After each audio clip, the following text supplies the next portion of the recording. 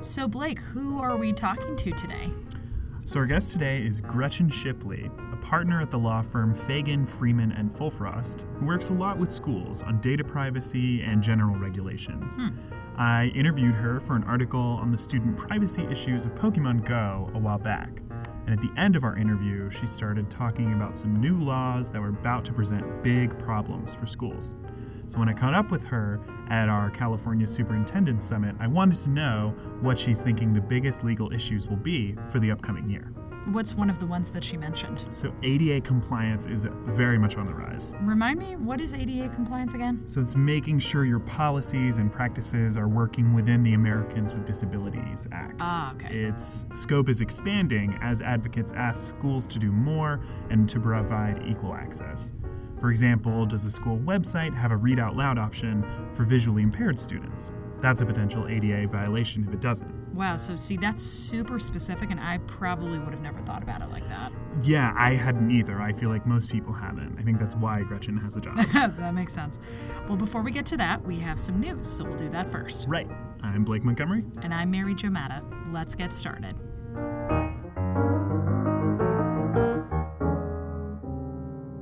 Hundreds of institutions paid homage this week to inventor, mathematician, and arguably the founder of educational computing, Seymour Papert, who passed away on July 31st. In the EdSurge newsletter, MIT professor Mitch Resnick expressed his respect for his former teacher's humanity. He writes, "I never met anyone who was, at once, so playful and so serious about ideas. But more importantly, Seymour dedicated his life to providing these same opportunities to others. He developed tools, activities, and strategies to provide everyone, with opportunities to find and follow their passions, to explore and experiment with ideas, to develop and deliver their voices." New Schools Venture Fund has announced $7 million in new funding opportunities for educators and entrepreneurs focused on launching new school models, creating ed tech for English language learners, and are creating better pipelines for leaders of color in education. This comes at a time when CEO Stacy Childress writes that the nonprofit has adjusted its strategy after looking across the entire sector and considering how they could make the biggest impact, both now and into the future. This week, California became the 16th state to join the U.S. Department of Education's Go Open campaign, an effort to bring more free, open educational resources into schools.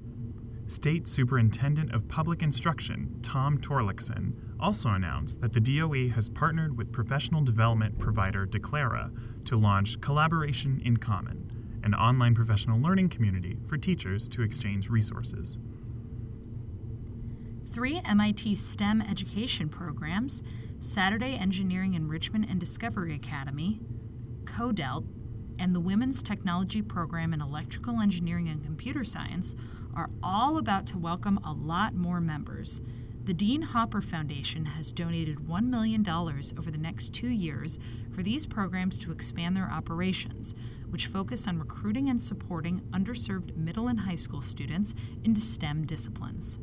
Google Cardboard, Nearpod, Global Nomads, there's no shortage of K-12 VR products for teachers and students to choose from. But a Center for Digital Education post asks, does the technology's growing availability translate to value in the classroom? Writer Jennifer Snelling argues that while VR content may keep students enthralled and engaged, educators must be mindful about aligning the experience to instructional needs. On July 29th, the latest class from Stanford's Learning, Design, and Technology program presented their thesis projects. 5 of the 16 projects on display explored ways to teach students how to think about their own thinking and learning, commonly dubbed metacognition. Other popular ideas focused on math instruction. And now it's time for Kachings. Wonder Workshop, a San Mateo, California-based startup, has raised a $20 million Series B round led by W.I. Harper Group and Idea Bulb Ventures with participation from Learn Capital, Charles River Ventures, Madrona Venture Group, and TCL. The company's flagship products are 2 round blue robots, Dash and Dot, that introduce students ages 6 through 12 to computational thinking. CEO Vikas Gupta tells EdSurge they're dashing to foreign markets, especially China.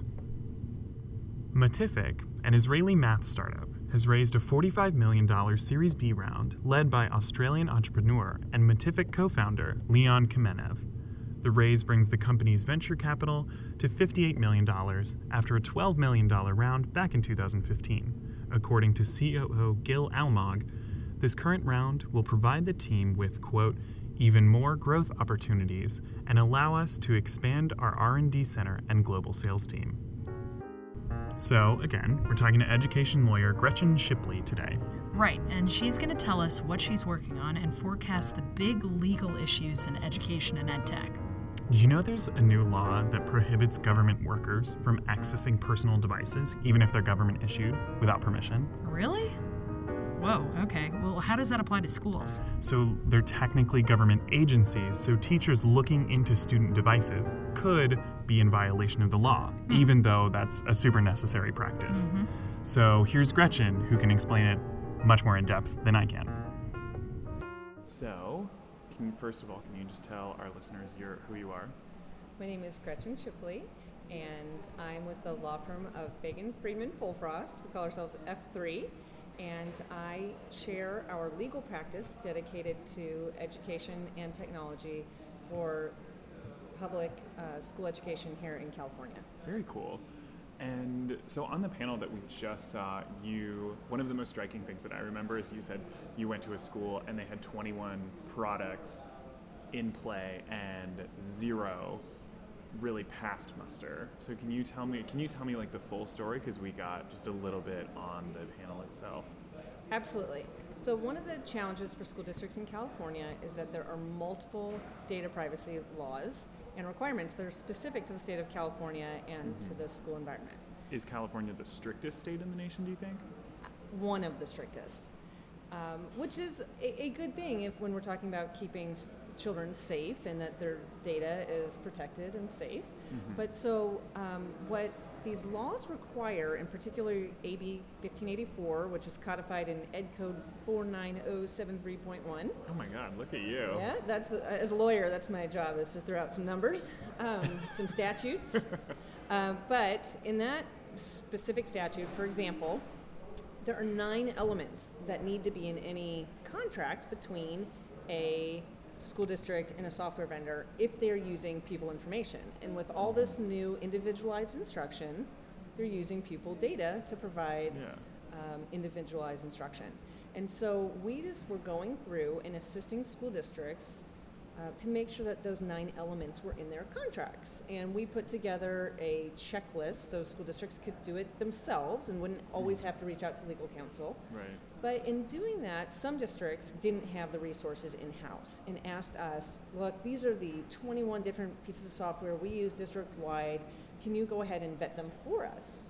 And when we vet them, we did a checklist of all 9 elements, and not one of their 21 software met all 9 requirements. And so I think one thing that was important that I said earlier today at EdSurge was our job is not to say, no, you can't use this software. It's how can we work with the software company, or how can we give a school district the tools to work with the software company to either modify their agreement, or in some instances they have to modify their product so that it's legally compliant in California. And most software vendors want to do business in California, and so they're appreciative of the knowledge and information that we can help them alter their product or alter their agreement. I should also mention that for the software vendors, one challenge, and that is very understandable, that across the U.S., it's approximately 138 different data privacy laws. So I understand if you're a vendor of software, it's hard to come up with terms and conditions that are going to meet every state's different set of laws. And so there is a little bit of a call to action back on the vendor and on the software industry for them to take proactive steps to put out a product that meets all of these data privacy laws. And the figure 138, is that a collection of state laws and federal Yes. laws? Okay. So how vastly does it differ by state? Obviously, California is pretty strict if I went to Texas. So I am licensed to practice here in California, and so I have not delved too deep into the other states. I've heard that states like Colorado have very strict requirements, and then some states aren't even quite there yet and have hardly any data privacy laws. So there's a huge spectrum. California, I would say, is fairly restrictive just because Ed Code 49073.1 had 9 different specific elements that are supposed to be in an agreement. And when you make 9 different elements that have to be in every agreement, that's a lot of different steps for a school district to have to go through and check. And they don't always have the resources to pick up the phone and call a lawyer every time they're acquiring software. Yeah. And then taking it a step further, many school districts don't know every time a teacher is downloading an app for all the devices in the classroom. So then they need a protocol where staff can turn around and have a vetting process. And that's one area where we've also tried to put some tools together, free resources, just like the Data Privacy Guide is a free resource. We also have a video that we put together with CETPA, the California Educational Technology Professionals Association. There it is. We made a short 5-minute video for professional development called Ask Before You App, geared at teachers to know what to look for before they download an app in the classroom. And it is things like, is there a social media component? Because there's a law prohibiting that. Are they advertising to children? There's a law prohibiting that. Are they collecting geolocation data for kids under 13? There's a law for that. And it's really just, here's what to look for. Because if they have any questions or concerns, they should probably be running it up the flagpole. Because the flip side of all of this is you don't want to be a superintendent or a school board member where you have parents, community members, privacy advocates who are going to challenge the district or question the safety of their students and their privacy and all of their data. Yeah. Do you think schools are on their way to understanding this kind of thing, or is there still like a big gulf in between kind of the majority of schools understanding of data privacy and full compliance with the law? I think one challenge I've run into recently is at the CTO and director of technology level, they really understand and they're really doing everything they can. Mm-hmm. But I think they need the resources like professional development time or the ability to work with legal counsel to vet contracts if they need it, and so sometimes these issues need to also be more on the forefront for cabinet level and for superintendents and for school board members. And for cabinet level, for example, data privacy impacts HR, just like I was talking about teachers downloading apps. Or special ed? Are they providing software that is both data privacy issues as well as we do a lot of we see a lot of, I call it Skype into the classroom. There's probably a more universal term for it, but there's data privacy issues if you're Skyping in from the hospital and so there's really unique applications as well. Oh, I see. But there should be a streamlined process in place. Superintendent, school boards need to support that they're going to put policy in place, procedures in place, training in place, and so that's where the awareness I think could grow. Mm-hmm. On the other side, with company awareness, I think that it seems to me there are 2 sides. There's like awareness of what they're actually selling to schools, but something that I've run into a lot is when we write about companies' privacy policies, they come back and say, oh, we would never do that. But it's just because that becomes clear that like they don't understand what's in their privacy policy either. I don't know. How do you react to that? Does that happen very often? And where can companies do their best to increase their own awareness? Right. And aside from, first of all, not using boilerplate language. So as legal counsel for school districts, I try to help school districts have a safe school environment. But really what we are pushing for is to put some of that burden back on the industry. Right. They have much more resources and bigger legal teams and more dollars where they can invest the time to vet their own product and make representations that they have a legally compliant product. The school district should not have to be working so hard to make sure that what they're buying is a safe product. So, whether it's some sort of labeling or standard, I do think more pressure needs to be put back on the industry. You raise an interesting point that sometimes I have also run into where there may be a vendor salesperson who may not always be communicating with the engineering side of the house, who isn't communicating adequately with their lawyer who writes the terms and conditions. So the terms and conditions might say one thing. The person who engineers the product may not be able to actually engineer it in a way that complies with the data privacy protocol. And then the salesperson might tell you a third thing. So, we run it, that is sort of the trifecta that we run into in working with vendors. And again, we all are on the same page. All of us want to make sure that there's safe products out there for kids and that their data is protected. And so, it's really, we don't need to be adversaries. We all want to work together. But right now, I feel like the school districts themselves are doing the lion's share of the work. Right. What would you say to a small startup that's just building like one app? It's probably, 6 months into development or 6 months into kind of creating it. What would you say to them? Because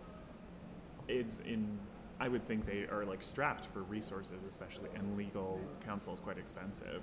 So, I would, in my experience, vendors both extremely large and extremely small are the ones who struggle in complying the most.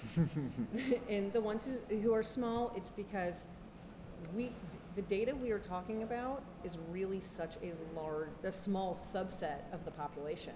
We are talking about children in the educational context in the state of California. And so if you're so how many people know the education code inside and out? Not even lawyers in general all know the education, I'm an education lawyer, and so there are over 100,000 education code statutes. And so it's a very specialized area, and so it's understandable. So I would say to a new startup, we put out free resources to school districts to help them get into compliance. Those are equally available to a startup. And so, and I have talked to a lot of startups and said, and that's usually where that communication is. The school district will put me in touch with them, and I say, so we have a data privacy guidebook that's available on our website, f3law.com/privacy. And you can find our data privacy guidebook there, and Ask Before You app video is there for free if school districts want to share that with their staff for professional development. But what I tell them is that, I have checklists, I have contract addendums that are simply fill in the blank. Because even with school districts, I'm trying to help them help themselves and really be efficient. Just like a company can be really small, school districts can be really tiny as well and not have the resources to call a lawyer every time they have a new contract. I didn't think about that. So we just put together template agreements to help them through that process. Now on the flip side is the humongous software companies who also say, well, why should I tailor my product to the U.S., the state of California, to children in the education context? And so we have definitely, there is a clause that you will see in major software company, international companies, standard terms and conditions that I've seen it many times, which says, in using our product, you are granting us a non-revocable, perpetual license to use all of your data nationally and internationally, and I say you can't. Yeah, do you cringe when you see that? I cringe, and then I have gone back to those companies, and they said, well, that's our standard language, and I said, well, it violates like 12 different laws. I don't know what to tell you, because the idea is you can't just take student data and sell it internationally. Oh, it says and that they had the right to sell it as well.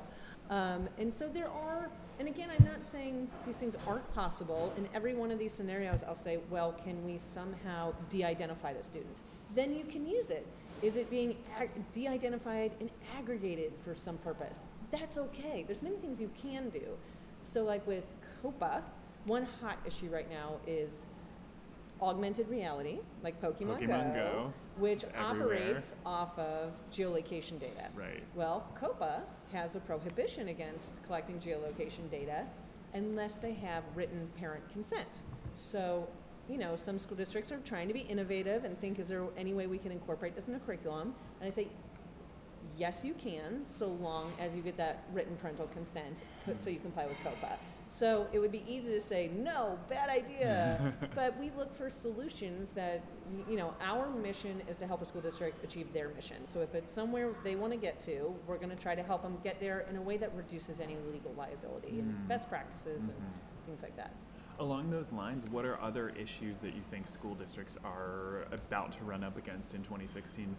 So there's Pokemon Go and augmented reality. I would think that also the camera is kind of a difficulty with that, no? And with the Skype for Classrooms, if you're recording a student? Skype for Classrooms is interesting. Basically, mostly on an individual basis, we go in and put some really limited restrictions on that, because in a classroom you're going to have other students in the room who are raising their hand or taking tests, and is their pupil record, so to speak, being protected. It's not just the individual student who's at home who's Skyping into the classroom. Oh, wow. It's, is it okay with the teacher? Is it okay with every other kid in the classroom? And so you need to usually get some sort of sign off, or can you configure it in a way where you're not getting a view of every other kid in the classroom? Yeah. I mean, there's some really exciting, unique challenges, but almost always we're not saying no, we're saying how can we make this work? And Right. clearly, if a kid is in the hospital and wants to be part of the educational process, that's a great innovative use of technology. Some other issues, one that's really hot right now is SB 178, Right, which you is the mentioned that during the legislation in panel. California that says you need consent before you can access any student-owned or district-owned device of an employee or student. Yeah, you don't seem so hot on it. Well, I think the challenge is there's very legitimate educational reasons. I mean, aside from misconduct, let's say there's Right. misconduct, you want to be able to access student device, consent or no consent. I should say a district-issued device. If it's even this law, SB 178, says you can't even look at a district-issued device without their consent. Huh. So what do you do if you have a misconduct situation and the student's saying, no, I'm not giving you access? But even the practical implications day to day are teachers remote into district-owned devices all the time so that they can make sure a student is on task, or just to monitor how they're performing in the classroom. And to say that you'd have to have their consent each time is just not realistic. So So it's every time.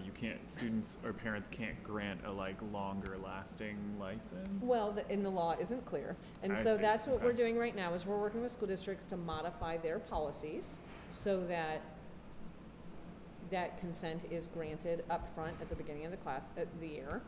And it is an assumption of utilizing a district device or a condition on them bringing it to campus. And so at the same time, we're also working with California legislature, with AXA, ACLU, CTA, or all organizations are coming together to try to modify the language Yeah. so that districts can operate a little bit more efficiently. Right. So that. So So that you're they working can- with the legislature Right, to make so this that a more they can streamlined. change SB 178 so that there can be some degree of access with or without consent. Yeah. How do you think that got passed? Do you think legislators just weren't quite aware of that day-to-day reality in the school? Well, the legislation, and I don't know the legislative history off the top of my head, to be honest, Fair. but the law is written for all government agencies. And so it wasn't made specific to school districts. So Right. I don't know how much they took that into consideration. Mm-hmm. The remedy for violating it is a violation of the penal code. It's a penal code statute, which means criminal. Right. And it says so a that. teacher could end up with a criminal offense. No. Sorry, I should clarify. Oh. It's under the penal code, but what it says is if you use evidence in violation of the statute, it will be suppressed at a criminal hearing. You could not use it. it's like an unlawful search and seizure of a car, Right. and you come across a weapon or drugs, you then can't use it in their criminal hearing if you didn't give them, let's say, their Miranda warning, or you didn't have a Yeah. search warrant. It's similar here. If they were to do a search that didn't comply with SB 178, the only remedy is you can't use it in a criminal proceeding against them. So knowing that that's the remedy that attaches, it doesn't appear that it was intended for the school context. Right. And yet when we double checked with the legislator's office, they said, no, it says all government agencies, that includes school districts. And so how would this really impact a school district as it's currently written? It would have to be if a school district uncovered information that was, they did a search without consent and they didn't have a policy in place, and they came up with something that could be used in a criminal proceeding against a student or a teacher, that evidence might be suppressed. And the police department wouldn't be so happy with you for doing Right. this type of search. So I'm imagining like a scenario where a teacher is remoting in and finds something on someone's Snapchat. And it happens all the time. I mean, the challenge is any sort of sexting or even a drug deal, Drug deals, yeah. cyberbullying that rises to the level of criminal harassment, all could be grounds for suppression of evidence. But like I said, it does not seem that was the intended consequence for a school district search. And again, searching a device can be as basic as wanting to make sure they did their homework. Yeah. And so that's why we're working right now. I mean, I think it's just a matter of weeks before the legislation is going to be revised, because I think all the interested parties have all agreed to some revised language. We just need to get it through the legislature. So, and I'm not a lobbyist either.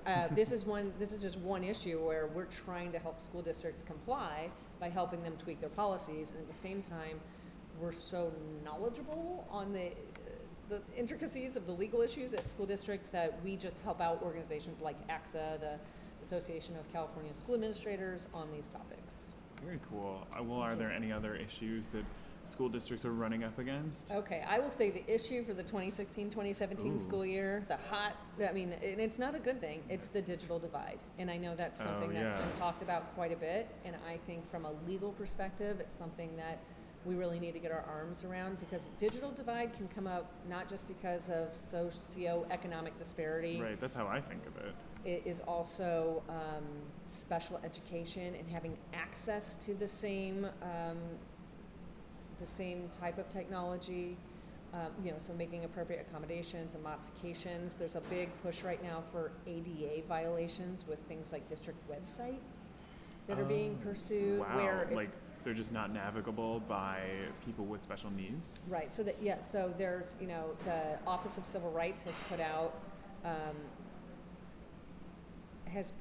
standards or has investigated school districts saying, for example, you have someone out in the community who's visually impaired and can't adequately access a district website, and do they have the proper channels in place to make it available to people with special needs? So that's another place where the digital divide comes in. And then the last one is when you have students opting out of technology. Right. Then there's so I think those issues, the general umbrella is digital divide, and it's something that we definitely are going to put more resources into in this coming year. That it's certainly, not that data privacy is going away, it's just, this is a new set of challenges, not always new, but an evolving set of challenges, and it's really coming to the forefront of sort of the legal issues and for school districts. Yeah, it seems kind of like the law is catching up with school practices, and maybe like the two might clash. Well, in some areas, law hasn't caught up with technology, and in some areas, law is overly aggressive and too restrictive. So, it's a balance. Yeah. And I think, again, everybody's on the same page in trying to put, we want innovation. Individualized learning is a wonderful thing, but to do so, it uses student data. And how do we balance that and still provide a safe environment for kids? And on the panel also, you mentioned like the importance of being proactive, like ahead of these kinds of issues. Are there Absolutely. things that school districts or our listeners who are administrators or people at these summits even can do to get ahead of, especially like the possible ADA violations and the digital divide? So that's exactly what we do, is we talk to school districts and say, what's happening in your district? What do you need to know about? And because if it's happening in one district, it's going to be happening in another school district. And so we'll work together. So for example, in the data privacy, we're bringing in the U.S. Department of Ed. They have a department called PTAC, the Privacy Technical Assistance Center. They're coming in from D.C. We're going to meet with them and CDE, and we're inviting all the superintendents who want to come and really drill down on data privacy and what are their issues. And then, we put on a legal summit with SETPA each year, and we try to focus on what do they want to know, what are these new issues. And sometimes we don't have all the answers because law hasn't caught up with technology, and all we can do is say, here's some best practices given what the current law is, and here's how you can learn from one another, and really trying to identify what those issues are, best practices, and if, we're, like I said, we're not an advocacy group, but they're there. So if they need to make change on a higher level, on a legislative level, they can work together to do that. Well, very cool. Those are all the questions that I have. Are there things that you think are important that we're not talking about, questions that I haven't asked? I think that pretty much covers it. Awesome. Well, thank you so much for taking the time to talk to me and being here. I guess I should add, just you mentioned, what does a school district do, as far as identifying issues? Mm-hmm. We are always reachable. I mean, I mentioned my website, or our firm's website, f3law.com/privacy is where all the privacy resources are. But, school administrators, if they have questions, pressing issues, new and evolving issues, we love to know about them because we want to help them be out in front of issues also. So Right. They're always welcome to contact us. All right. Thank you for your time. This was fun. Thank you. So, a big thanks to Gretchen Shipley for talking to us today. Man, I learned a lot, and now I'm a little bit nervous about complying with privacy laws just in my everyday life. I know, right? We're probably being really problematic, even now. True. Well, I'm Mary Jo Matta, and I'm a little bit nervous right now. And I'm Blake Montgomery. Thanks for listening.